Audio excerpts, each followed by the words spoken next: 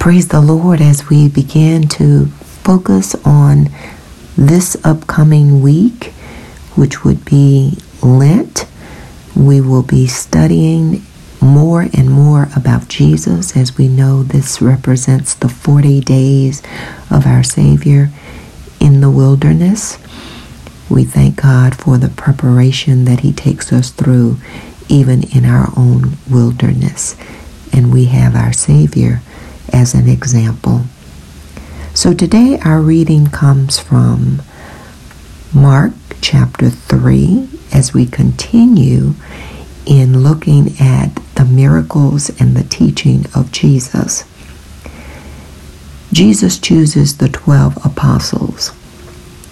Afterward, Jesus went up on a mountain and called the ones He wanted to go with Him, and they came to Him. Then He selected 12 of them to be His regular companions, calling them apostles, calling them disciples. He sent them out to preach, and He gave them authority to cast out demons. These are the names of the 12 He chose: Simon, whom He renamed Peter; James and John, the sons of Zebedee, but Jesus nicknamed them sons of thunder; Andrew, Philip, Bartholomew, Matthew, Thomas, James, the son of Alphaeus, Thaddeus, Simon, Judas Iscariot, who later betrayed Him. When Jesus returned to the house where He was staying, the crowds began to gather around, and soon He and His disciples couldn't find enough time to eat. When His family heard what was happening, they tried to make Him come home with them. But the teachers of the religious law who had arrived from Jerusalem said, "He's possessed." Jesus called them over, and He said to them by way of illustration, "How can Satan cast out Satan? A kingdom at war with itself will collapse. A house divided against itself is doomed. And if Satan is fighting against himself, how can he stand? He would never survive.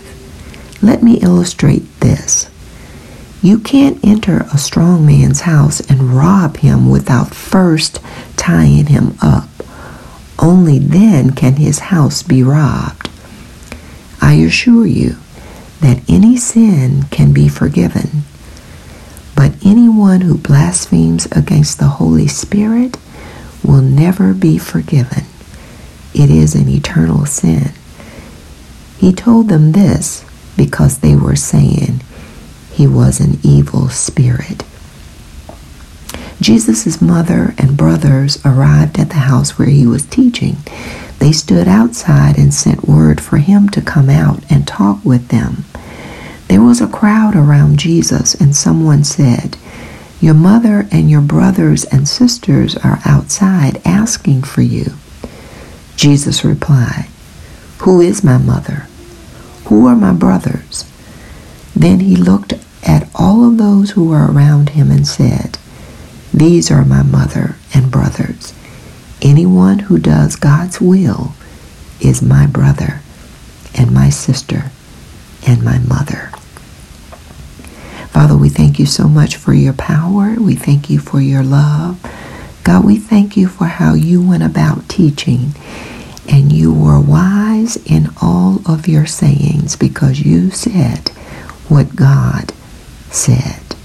You were His voice piece. God, we thank You now that You look upon us as a part of Your family.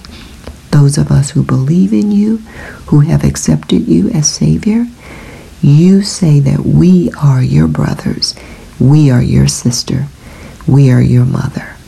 We thank You for the true family of Jesus, and we thank You for the others that You're bringing in as Your kingdom continues to grow and Your family continues to expand.